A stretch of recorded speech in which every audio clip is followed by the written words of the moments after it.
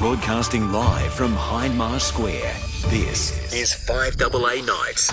Local stories, local opinions. Call 8223 0000. 1395, Adelaide's 5AA. This is Matthew Pantelis. Good evening to you. Friday night in the city. It's busy as it is on Fridays. Stores are open. People out celebrating the end of the week. It is the end of the week. How good is that? The weekend. And the weather's going to get a little bit better. Today wasn't too bad, but certainly yesterday. That weather went into Melbourne, I think, and they've been blown around a fair bit. I saw down at Chelsea there was an apartment group, group of flats where the roof was just peeled off like a can. It was unreal. And the room's exposed to the elements, stuff everywhere. Unbelievable. The wind's just travelled right across and out to sea. So there they go. But we'll talk to the Weather Bureau shortly about that. Around 8:30, talking of Melbourne, they're opening up from earlier this afternoon, a couple of hours ago, I think. And there's people out shopping for the first time in months since a snap 7-day lockdown was introduced. Still having high case numbers. But we'll talk to Chanel Vella from 7 News about the mood in Melbourne tonight and what's going on there. And people obviously hitting the shops. They're going to stay open till midnight, I believe, to take advantage of the fact that people want to spend money, which is good.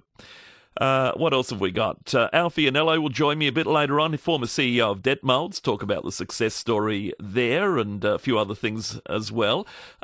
Saving the Parklands. Now, Dr. Jane Lomax-Smith, former Education Minister, former Lord Mayor of the City of Adelaide, is going to join me around 9:30. She's written an article in Daily calling for no development on the Parklands. There are plans to basically zone the Parklands for apartments. Now, I don't mind a bit of development here and there. I certainly didn't see anything wrong, for instance, with the Adelaide Oval Hotel. Great development as part of the Adelaide Oval. Still doesn't look as if it encroaches at all.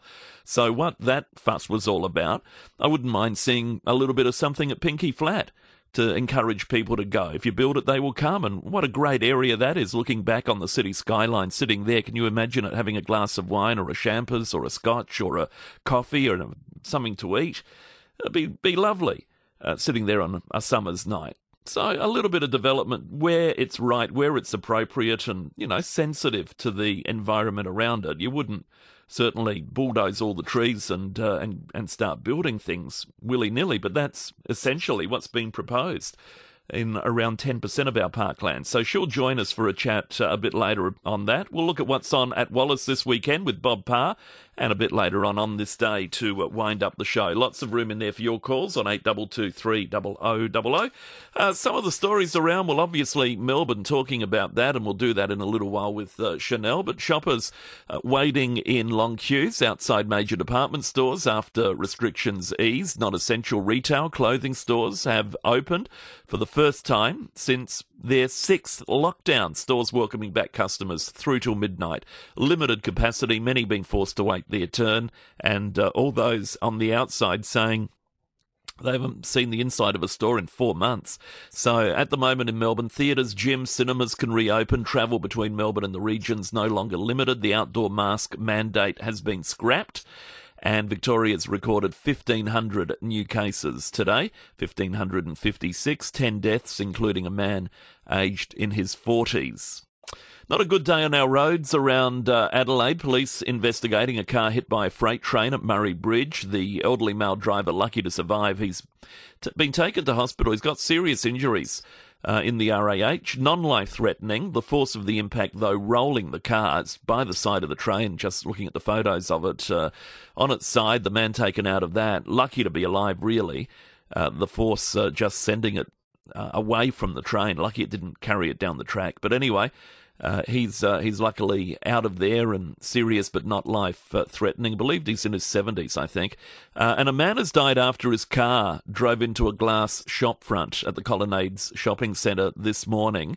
He had a cardiac arrest prior to that, so it seems that it's not the crash that claimed his life, but a medical episode.